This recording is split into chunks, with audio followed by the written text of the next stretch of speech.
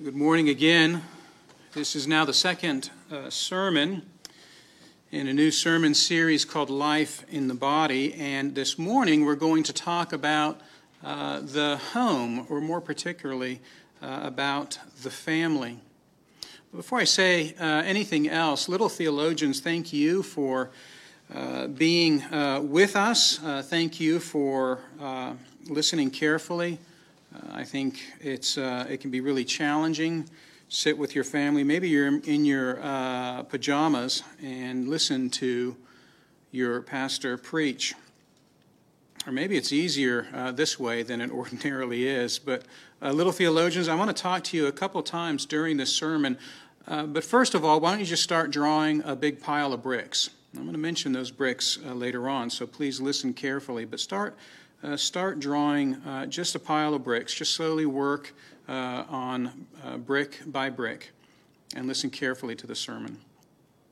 Our passage this morning is from Ephesians 2, just 3 verses, verses 19 through 21. So Ephesians 2, verses 19 through 21. Would you first join me in prayer? Father, we need you to speak to us, to alert us, to make yourself known, and we need you to do that pretty frequently, pretty loudly. We're grateful that you are a tender Father, that you care for us with a great mercy, that even as you're disciplining us, you're doing so with great tenderness. We thank you. We ask that by your Holy Spirit we would come to understand your word more this morning during this sermon than we did before this worship service. And we pray that you would make us thoughtful of Ephesians 2 over the course of this day and week. And we thank you for doing this in your mercy. In Jesus' name, amen. So Ephesians chapter 2, verses 19 through 21. So then you are no longer strangers and aliens, but you are fellow citizens with the saints and members of the household of God, built on the foundation of the apostles and prophets, Christ Jesus himself being the cornerstone, in whom the whole structure being joined together grows into a holy temple in the Lord. This is God's word. There's so much here in this passage that actually overflows into other sermons that you'll hear later in this sermon series. There are a variety of themes here. Last week we talked about the togetherness of the church, and here we have a reference to that togetherness with the saints. You see that in the passage. There's reference in this passage to a cornerstone. Later, you'll hear a sermon about Jesus as the head of the church, the leader of the church, that cornerstone. You hear in this passage about the foundation of the church, and you'll hear later a sermon about the eternality of the church. That the church is so well founded that it's eternally permanent. There's a reference here about a church is being built up and growing, and you'll hear a sermon later about the vitality of the church, that individuals in the church and the church body as a whole is growing and maturing. And so there's a lot of themes that are here. That's one of the challenges of this sermon series, is to be able to pull apart the themes so that they fit in a single passage. I think there's always going to be some overflow, but what we're going to learn this morning is that the church body is the people of God drawn into God's own household by his grace. The people of God are actually drawn into a household of God by his own grace. Quick outline of the sermon. I want to begin with what it means to be an outsider, what it means to be an insider, and then finish with the blueprint of the church family that we find in this passage. So outsider, insider, blueprint. Beginning with the outsider, verse 19, in the first century Roman culture, the people whom Paul is actually addressing, when Paul uses a couple of words, those words would stand out. Stranger would stand out to the Ephesian Christians. Alien would stand out to this church body. Let's look at these one at a time. The word for a stranger has always been a rather unusual word. On the one hand, a stranger is simply someone who is different. They're known, recognized because they don't actually fit. They're different. In Roman history, oftentimes the stranger would be a reference to a barbarian, someone who is not part of the Roman Empire. But on the other hand, a stranger would also be used as a word to denote those people who were as a guest in your house, someone who is near. They're a stranger, but they're still near. But there's something about that stranger being in a house surrounded by people who really belong in that house, people who are really members of the family. And the stranger is there, noticed, but stands out for a number of reasons.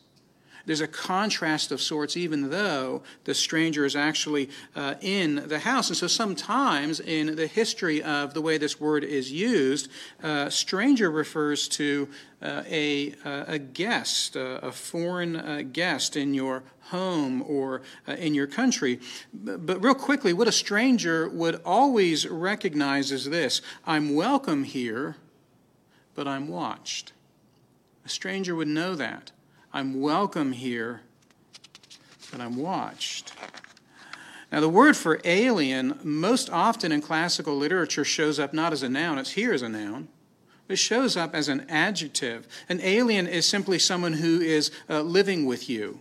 They don't actually belong there like the stranger, but they're actually there to stay. They're living with you. That's the alien. They don't, of course, have the history of the natives, and they don't have the rights of the natives. So if the stranger is saying, I'm here, but I'm being watched, the alien would say, I live here, but I don't have any history here.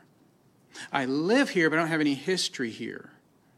And these two words, stranger and alien, they would have just resonated with Christians in Ephesus. Ephesus is a culturally diverse city. It's the third largest city of the Roman Empire at this time. The inhabitants of Ephesus would have been very diverse. The original locals, the people who would assume that they're the ones who are really connected to the land, were ethnically Anatolians.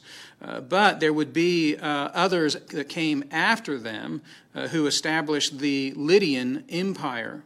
And there, of course, would be Greeks there, but there wouldn't be just Greeks. Some of those Greeks would say that they were Ionian Greeks. They are Greeks with deeper roots than the average Greek person, roots in Athens. And so you would have ethnic Anatolians and Lydians and a couple of different kinds of Greeks, and then stacked on top of these would be Roman citizens that were actually sent to the city most recently in order to keep things in order. It's to give Rome a foothold in the city of Ephesus. It would have been a very, very diverse city. Now, what Paul is doing in this passage is he's actually calling everyone in the church a stranger or an alien, or at least saying everyone in the church was at one time a stranger or an alien. And when Paul does that, there'd be people in the church who would stand up and say, I was never that. I was never a stranger, or I was never an alien. I actually belong here. I'm not the person you ought to be watching. I'm not the stranger. We're watching that person. And I'm not the person who just lives here but has no history here. I've been here for 3 or 4 or 5 or 8 generations. There's something offensive when Paul says, you used to be a stranger and you used to be an alien. Well, wait a minute. It's hard to know what exactly Paul means when he says that you were at one time strangers or aliens. Perhaps it was simply a reference to a Jewish and Gentile distinction in the church, and so he's describing those who were outside of Judaism and then those who came into Judaism, as opposed to those who were Jews at birth. But I don't think that's what he's talking about here. Now, this church in Ephesus, it was a missionary church, just like all of the churches in the book of Acts. This is the missionary era of the church, and so these are first century churches. The church at Ephesus, no doubt, would have been a church that was exclusively filled by people who were converted as adults. This wouldn't be a second or third generation Christian body. It would have been a first generation. And so when Paul says that you are strangers or aliens, it's most likely a reference not to something that's ethnic or something related to the location. It's most likely has to do with their spiritual state. It has to do with the way they were before they were converted. I think if you scan up in Ephesians chapter 2 to verses 1 through 3, you read a description of what many of them personally experienced, if not all of them.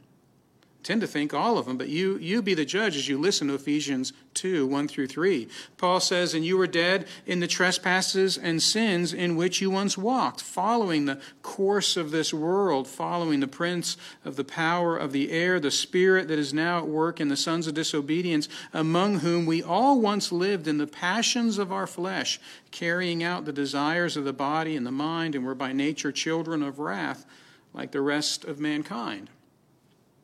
This is a description of life without Jesus Christ.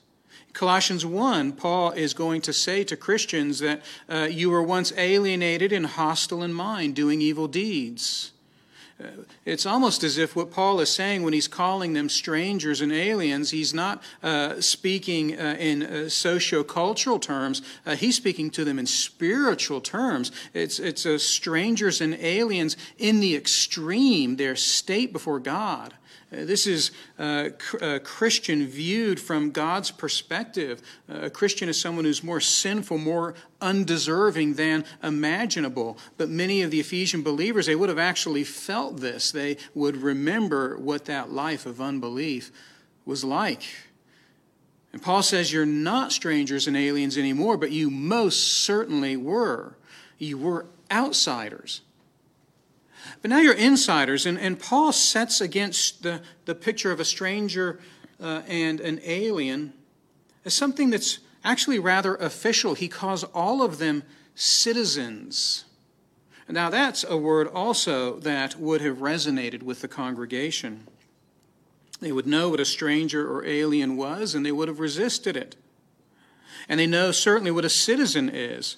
A citizen is a member of a set of known laws. A citizen is someone who has the legal authority of the nation on their side. A citizen is someone who is empowered. The most ancient meaning of the word citizen is a person who is a member of a town or connected to a town, including that town's laws, including that town's constitution. A citizen is someone who is the most connected member of whatever that society is. But a citizen, it would have been a very formal term. And Paul's using this formal expression because a citizen is someone who is a very part of the fabric of the place in which they live. A citizen is so much a part of the fabric of the place in which they live that they actually can't be easily removed. To an Ephesian, it's membership from the perspective of the emperor. To an Ephesian, to be a citizen is to be someone whom the emperor himself says, you belong. And to excise you from this body would be very hard indeed.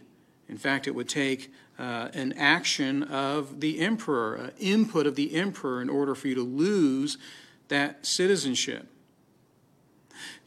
So just think about this. Paul's addressing the church, and he says that you were once strangers and aliens, but then he says you were once strangers in the extreme, aliens in the extreme. And now what he's saying to them is he's saying that you are actually members in the extreme, citizens in the extreme. Paul couldn't be describing two more different poles. And he says you were once there, but you're here. It's hard to believe the there because it's hard to believe that we were ever that bad off. But a Christian must believe that about themselves. Without Christ Jesus, well, they're under the curse of eternal damnation. And so they have to admit that they were once like that, and without Christ they would be like that. But at the same time that they admit that, they have to admit that the kind of citizen that they are made, the kind of part of the household that God makes them, well, that too is absolutely extreme, almost hard to believe. And in that category of citizenship that is hard to believe, I think there's a couple of things that really need to stand out. The first is this. What Paul means by citizenship that would have jarred the attention of the Ephesians, what he actually means is that this kind of citizenship is the kind of citizenship in which there is intimacy with God. He says, you are citizens, and by virtue of being citizens, you are members of the household of God. Citizenship makes you a part of God's house. And just think about Roman citizenship. One is a Roman citizen without being a member of Caesar's household, without having the freedom to come and go in the house of the emperor. You don't have that even though you have citizenship. But with God, citizenship means you're actually a member of God's household. There's an intimacy that you have with God by virtue of being a citizen.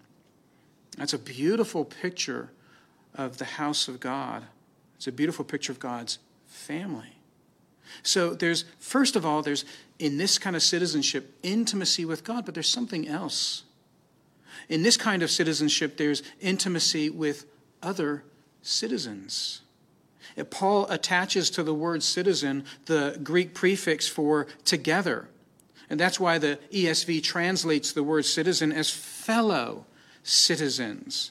But he also says, being more emphatic even than that a citizen is someone who is with the saints. There's that picture of togetherness, but it's intimate togetherness.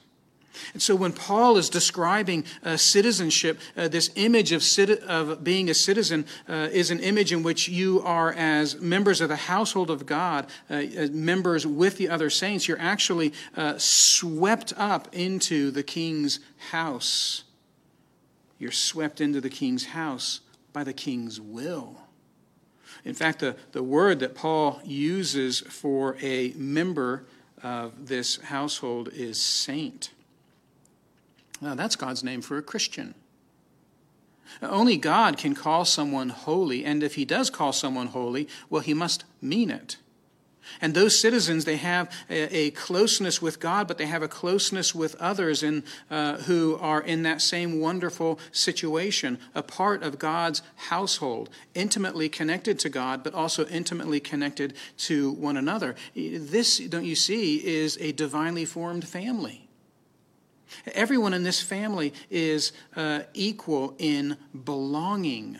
They're equal in belonging. Everyone in this family is equal as to the authority by which they belong in that family. Everyone belongs by virtue of God himself.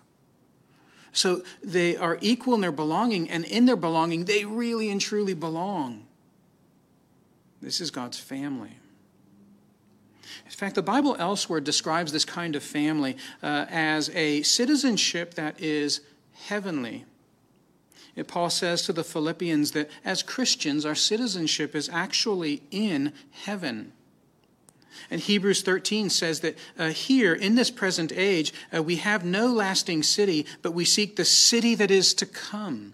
That's our city. That's the city that we belong in. That's the city that God has made us a part of. He is our King, and he has made us a citizen into his very household with other fellow citizens. In fact, even the heroes of the Old Testament, according to Hebrews 11, they're actually looking forward not to an earthly Jerusalem, they're actually looking forward to the city whose designer and builder is God. The writer of Hebrews says that about Abraham. That's what Abraham is looking forward to. He's looking forward to the city whose designer and builder is God. And so you see that the Christian family, it's a very different kind of family. It's heavenly. Even though here on earth we struggle and we pine and we're waiting for the return of Jesus, even though that's the case, our citizenship still is a heavenly citizenship because the citizenship is orchestrated, designed, built, sustained by God. And Paul's going to explain that later.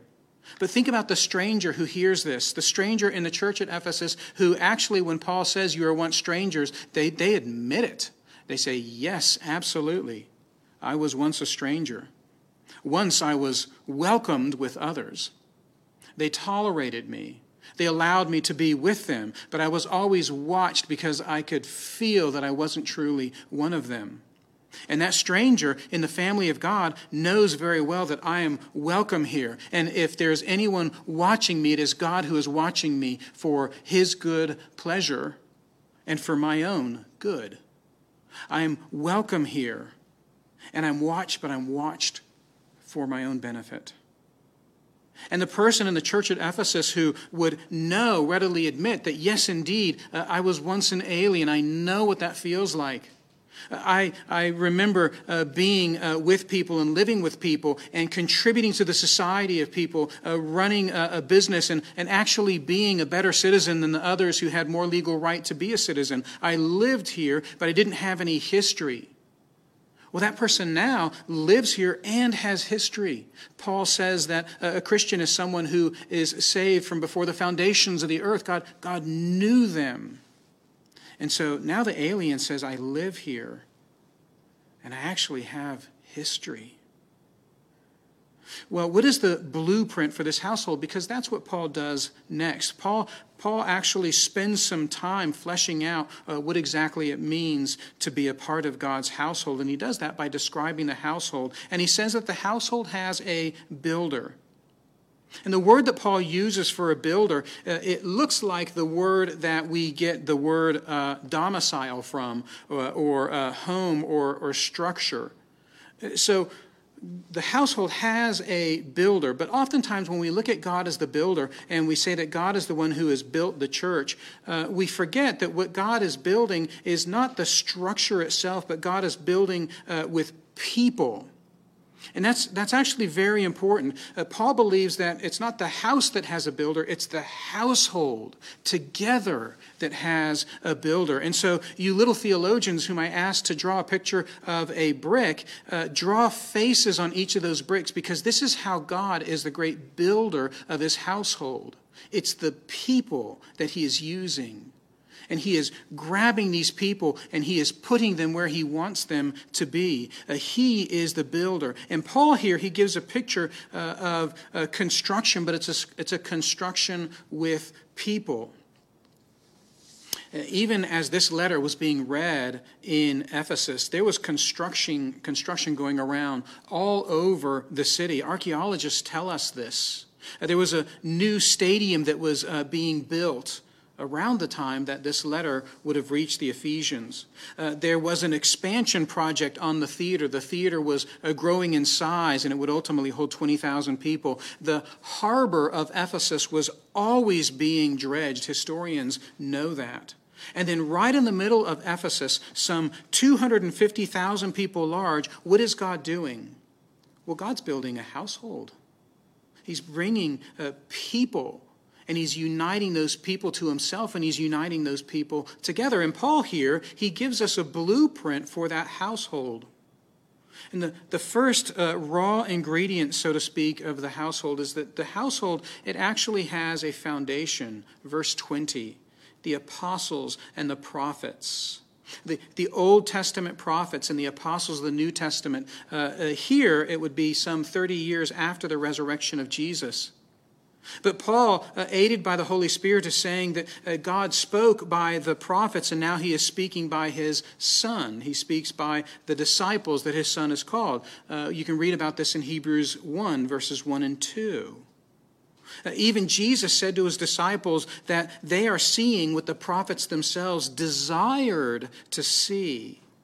And Peter says that the prophets search for the same Christ that we now preach. And so when Paul says that the foundation is the apostles and the prophets, what God is doing is God is revealing himself through the foundation of the Old Testament and the New Testament, united together, forming a single foundation, which is actually the revelation of God's plan. The foundation is God messaging himself to the world in the Old Testament and the New Testament, in space, in time, making himself known. And that foundation is the very message of God. We can think about God as being the great builder of this household in his own mind, so to speak. God thinking about the design of the household, but he's actually revealed that design. And that design is in the Old Testament and the New Testament, the Word of God. And the blueprints show not merely a foundation, but also a cornerstone, again in verse 20. And this image of a cornerstone is important to the Bible. A cornerstone would be the corner foundation that all of the other pieces would actually line up against. And if all of the pieces line up against the cornerstone, then the building will be secure. Now, Jesus is the basis for the church through his work on the cross. Elsewhere in the Bible, we're told that Jesus is himself that cornerstone. And so the church achieves its structure and its shape because of that work of Jesus, that sure part of the foundation being Jesus himself. But Jesus, he's not just the basis for the church, the guide which all the other pieces line up against. Jesus is himself the sustainer of the church. You remove the cornerstone and the entire structure falls apart. Some scholars prefer the word capstone over cornerstone. You remove the capstone and the arch collapses and the structure collapses. So Jesus is the basis, but he's also the sustainer of the church. And then while it's a little bit harder to discern, in addition to the foundation and the cornerstone, verse 21 talks about the whole structure being joined together. And this is the mortar of the household of God. In Ephesians 4, Paul is going to explain the Holy Spirit as that which maintains the unity of the church. Paul in Ephesians 4:3 says that the Holy Spirit is that bond of peace. The bond of peace, the cement of the church's peace. And in verse 22 in the ESV, the Holy Spirit actually builds us together. It's the Holy Spirit that is doing that. At the very end of Ephesians chapter 3, the Holy Spirit is strengthening the church body by strengthening individuals in the church. And so just as Jesus is the basis and the sustainer of the household of God, it's the Holy Spirit that converts us and the Holy Spirit that sustains us so that we are joined into that church. And so if you stand back from these three ingredients, you see what Paul is saying here, that the foundation is the revelation of God. The cornerstone is Jesus himself, and the mortar is the Holy Spirit. The blueprint tells us that our citizenship in the household of God is actually cosmically significant.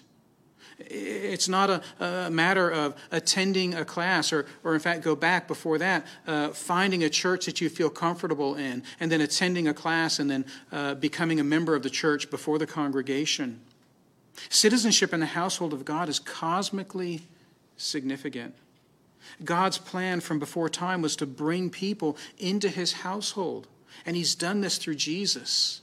The church body is the people of God that are actually drawn into God's own household by God's grace. This is God's family. I want to say a few things. What are we to do with this knowledge? How do we move forward with this? Well, your family actually, the family that you're living in now, your earthly family, the family filled with people whom you love, your family actually pales in comparison to God's family. If you love your family, if your family is just your strength and your rock and the source of all of your encouragement in life, if your family is the kind of family that we ordinarily only read about on Hallmark cards or see in touchy-feely movies, maybe that's your family. In which case, it would be hard to hear then that even that family pales in comparison to the household of God. But it does. It pales by comparison.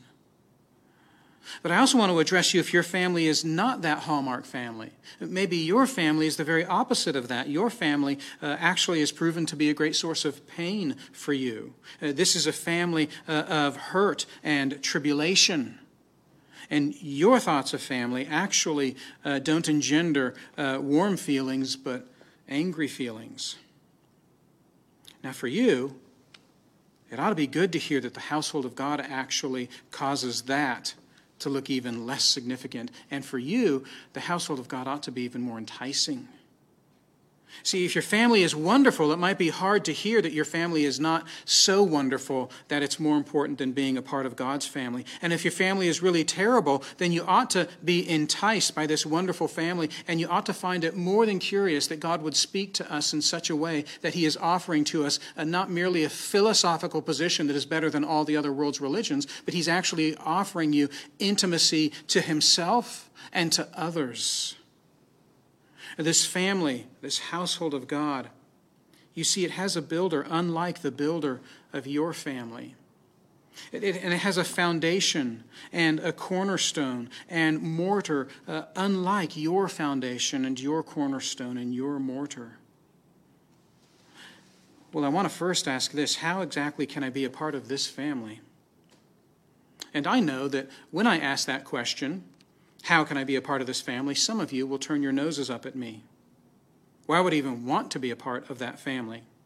And one of the reasons you might say that, I think there's a number of reasons, but one of the reasons you might say that is because you have actually done just fine with your replacement for everything that's described here in Ephesians chapter 2.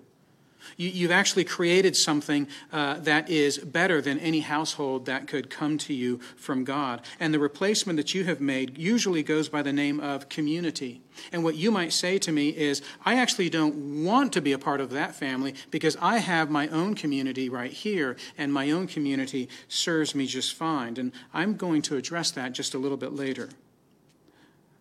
But I do need to say this. If you actually want to be a part of this household of God, I want to say to you that, the price is actually too high. If you want to be a part of God's household, the price is infinitely high. And in fact, you can't actually afford it. You see, it's important to think that way because Ephesians would know that there was a cost to citizenship. If you wanted to become a citizen, there just was a cost. It might not merely be a monetary cost. It might be a cost in terms of rising to a state of an illustrious inhabitant of the city of Ephesus. But there is a cost to citizenship. And I want all of us to be aware that the cost to citizenship in the household of God is outrageously too high for any of us to pay. None of us can afford it. But Jesus, he can afford it. And Jesus, he actually has paid that price for membership in the household of God. And the reason it's important for us to understand that is because the household of God is a household which we enter by God's grace and grace alone. The only way that you can enter God's house is through Jesus Christ. His payment of that price of admission, he actually pays for you. And try as hard as you might to earn your way into that house, will you only prove to yourself that you are, after all, a stranger and an alien? You can't purchase admission in this household, but Jesus has. And Jesus offers admission into this household, intimacy with God and intimacy with other members of that household. He offers that to you freely, and you need only accept it. This is the only way that God's blueprint actually works. The builder has designed the household in this way. For those who belong to the church, this is a reminder of great comfort. This is part of the blueprint. No one can be like God, and no one can earn God's favor. It's always been this way, before the fall and after the fall. No one can earn their way to God. This is just how the blueprint works. It must come through Jesus Christ. So for those who belong to the church, I want you to be very encouraged by this, even though during the season of pandemic, we aren't feeling that intimacy that we have with one another. And I would venture to say that because you're not feeling that intimacy with one another, you're actually missing a bit of intimacy with God himself. Because those two intimacies are very close together. Our brothers and sisters remind us of who we are in Jesus Christ. Remind us of the benefits of salvation. Remind us of the beauty of being adopted into this family. Those who are a part of the church, they help us in so many ways. And for us to not be with one another is, well, it's really hard. It impacts our intimacy with one another, but also our intimacy with God. But I want to return to those who would say that a man-made community is better than this in every way. And this is how I want to conclude. I just want to say to you that if the foundation of the community is you, the foundation of the community is you or your peers, the highest revelation of that community is always going to be something about you or something about someone else. This community, if it grows really large, and if this community has a stronger and louder message, this community is only going to be spreading the message of individuals in that community. The community really is only going to spread your message. The community is never going to be about something more than you or more than your peers. The community is never going to be otherworldly. The community is never going to be cosmic. The community can never be eternal, and the community can never be truly life-transforming like the Word of God. It will always be local and in a bad way. Your community that you make, it'll always be local in a bad way. It'll be provincial. It'll be common. That's if the foundation of your community is on you. If the cornerstone of your community is on you, or if the cornerstone of your community is on another member, it's never going to be perfect. You're not perfect. No one in your community is perfect. And the weaknesses of you and those in your community are actually going to reverberate throughout the community so that the community will never be firm and powerful and victorious. The community will have wavy walls. It can't be otherwise. And you're going to think that's a good thing, and you're going to call it things like authentic and real. But it's wavy and imperfect, and it's inferior. And not only if the foundation of the community is you, or if the cornerstone of the community is you, if the mortar of the community is you, or if the mortar of your community is your goodwill, or the goodwill of others, there's always going to be significant flaws. Some of you will have to be excised because they don't meet the goodwill standards of the community. And you might actually have to excise yourself and go form another community with better rules or better people. You see what happens, the cement of that community is always releasing and reattaching, because the other pieces might not always follow your rules, and you might not follow all of their rules. So if the mortar of the community is you, it's very temporary indeed. But you see, the household of God has one foundation, God the Father. And the household of God has one cornerstone, God the Son. And the household of God has one mortar, God the Holy Spirit. And the church body is the people of God that are actually drawn into God's own household by God's own grace. And so the foundation is sure. The cornerstone is perfect. And the mortar will never let you down. This is the household of God, offered to you freely. Let's pray together. For those of us, Father, who are a part of the church, we pray that you would forgive us for thinking lightly of her, for disregarding her. We pray that you would forgive us even for finding happiness in being away from her people. So, Father, we thank you for the household of God, and we ask that you would remind us of her beauty. And for those who are not part of the household of God, who have found some kind of replacement, we would ask that by your mercy, and even with great tenderness, that you would entice them with the aroma of your house, that they would desire that citizenship better than any other community they could fashion on their own. We ask that you would do these things in your grace. Amen.